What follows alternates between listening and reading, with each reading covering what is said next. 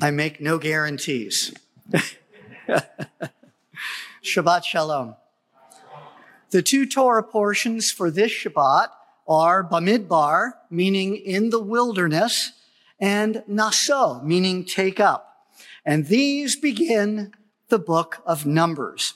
For those who are newer to Shema, let me explain that the Hebrew names for the books of the Torah derive from the key word in the opening sentence of each book. This one is called Bamidbar because it begins with these words: Adonai spoke to Moshe in the wilderness, Bamidbar. So how did it get the English name Numbers? It's because God commanded Moses to take a census of all of Israel's men for both military and priestly purposes. And the verb to sum up or to take up in Greek is arithmeo, number. And the tally was impressive. 603,550 men fit for war. We also learn that the Levites were exempted from military service as God was setting them apart to serve in the tabernacle and at the tent of meeting. In chapters 1 through 4, God decreed how the tribes were to be situated north and south, east and west relative to the tent of meeting, which itself would be at the center of the camp. He also apportioned out the responsibilities of the priesthood by the families Kohat, Merari, and Gershon. Numbers isn't exactly cheerful reading. It narrates Israel's repeated rebellions against God and Moses. We are shown at our worst. And yet, that very honesty is what separates genuine history from mythology. Mythology almost always exaggerates the virtues and exploits of its heroes and the numbers. Well, speaking of numbers, how tragic that out of those 603,550 men, only two, Joshua and Caleb, would live to enter the promised land. Adonai sentenced that entire generation to die in the wilderness on account of their unbelief and disobedience to his instruction. And it was only 11 days' journey from Sinai to Kadesh Barnea, which was the threshold to the land. 11 days' journey.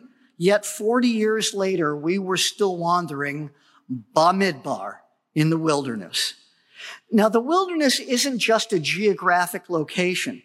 It serves as a motif, a symbol, if you will, of the consequences of rebellion against God. When we ignore or try to circumvent his instruction, that's precisely where we will find ourselves, in a desolate place. But there's good news here too, because the Midbar can also teach us something very positive and essential. A picture of what it means to be completely relying upon God day to day. We didn't survive 40 years in a scorching desert because of our great ingenuity. Rather, it was God graciously meeting our needs day by day. Water from a rock, manna from heaven, and quail from out of nowhere. It also teaches us what it means to repent, to admit failure, to learn from it, and then to press on. The Midbar teaches us about God's forgiving nature, that God is always leaving the door open for repentance. He is forgiving. He desires to reconcile us to himself. And the Haftarah reading that goes along with Bamidbar is Hosea chapter 2. God spoke tenderly to us after indicting us for our disloyalty. He then spoke tenderly to us, wooing us back to himself, saying, "Therefore, behold, I will allure her, bring her back into the wilderness, and speak kindly to her. Then I will give her vineyards from there, and the valley of Achor as a door of hope. And she will sing there as in the days of her youth, as in the days when she came up from the land of Egypt." That may be the most important takeaway from Parashat Bamidbar, that God leaves wide open the door to repentance. And so to you who may find yourself in a wilderness of your own making, he beckons you to return to him and be healed. Now, for our Jewish people today, that repentance consists precisely of recognizing that the Messiah has come. It is Yeshua of Nazareth.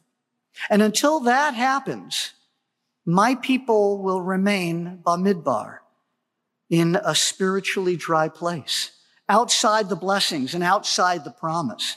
You know, it's always less painful to learn from somebody else's mistakes than to have to learn firsthand.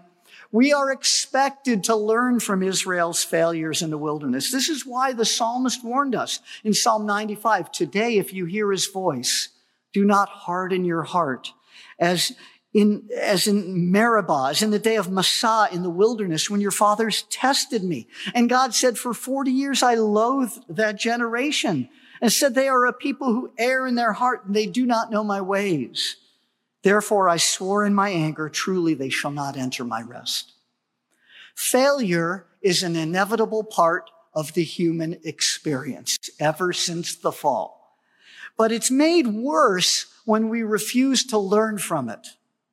Have you failed in some area of your life? Practically, spiritually, morally? Did you learn from it? If you did, then you will have been bettered by it. Thomas Edison failed literally thousands of times as he tried to come up with the light bulb. Thousands of failures. And he welcomed it.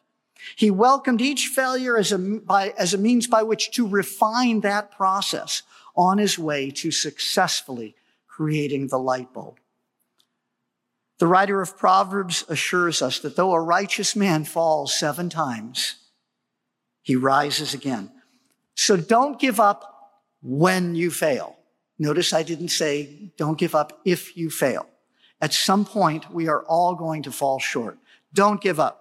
With God's help, get up, turn around, and carry on. Press on. Now, the second parasha, Naso, don't worry, Rabbi Lauren, it's very short what I'm saying here. It really isn't twice as long.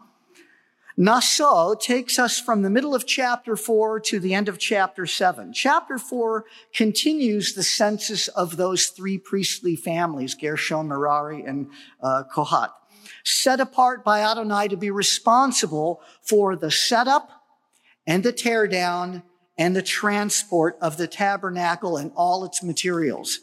Holy schleppers. Chapter 5 includes the command that lepers or anyone having had contact with a dead person or in any other way ritually unclean must dwell outside the camp until they were clean again. They had to dwell outside because an infinitely holy God dwelt inside the camp. It also includes a description of the priestly test for a woman accused by her husband of adultery. Woven throughout Parasha Naso is the theme of holiness. God ordained separation. Did you know that in Judaism, marriage is referred to as kedushin from the Hebrew word kadosh, holy, set apart. The covenant of marriage mutually excludes the husband and wife from every other person on earth, setting them apart for each other only. And this is why historically, both Judaism and Christianity have regarded adultery as a heinous offense. This trial was highly unusual, but the benefit is that the matter is taken out of the hands of a jealous husband and reserved for God to judge. Furthermore, a public trial served as a deterrent. Our sinful nature is kept in check in part through the threat of severe consequences for wrongdoing. Chapter 6 describes another form of holiness, the separation of those who take a Nazirite vow. The word Nazir means consecrated, either in a religious or a ceremonial sense or set apart for high office. The Nazirite vow lasted for a minimum of 30 days, but could last much longer, in rare instances for a lifetime. And during that time, strong drink, grape juice, wine, grapes, and even raisins were prohibited. The Nazirite was prohibited from eating anything that grew on the vine. The Nazirite was also required to let his hair grow until the completion of the vow, at which time it would be cut and burned on the altar. Then once the vow was completed, he could again enjoy the fruit of the vine. And of course, chapter 6 also contains the Aaronic blessing, that prayer, that blessing that God gave Aaron and his descendants to pronounce over the sons of Israel, which is pronounced to this day in synagogues all around the world and including here at Shema. Chapter 7 describes in great detail 12 days worth of lavish offerings presented to Adonai by the leading families from each of the 12 tribes. In ancient Israel and in our new covenant community, the principle remains that everyone has a role to fulfill. Everyone has things to give. Now, not everyone can afford lavish offerings. Not everyone was able to lift and carry the heavy and precious items for the tabernacle. Not everyone was called to separation as a Nazirite. But each of us has something to offer God and to his community. You are expected, please hear this, you are expected to identify your God-given gifts and resources and employ those things to his glory and to the benefit of his people. Amen?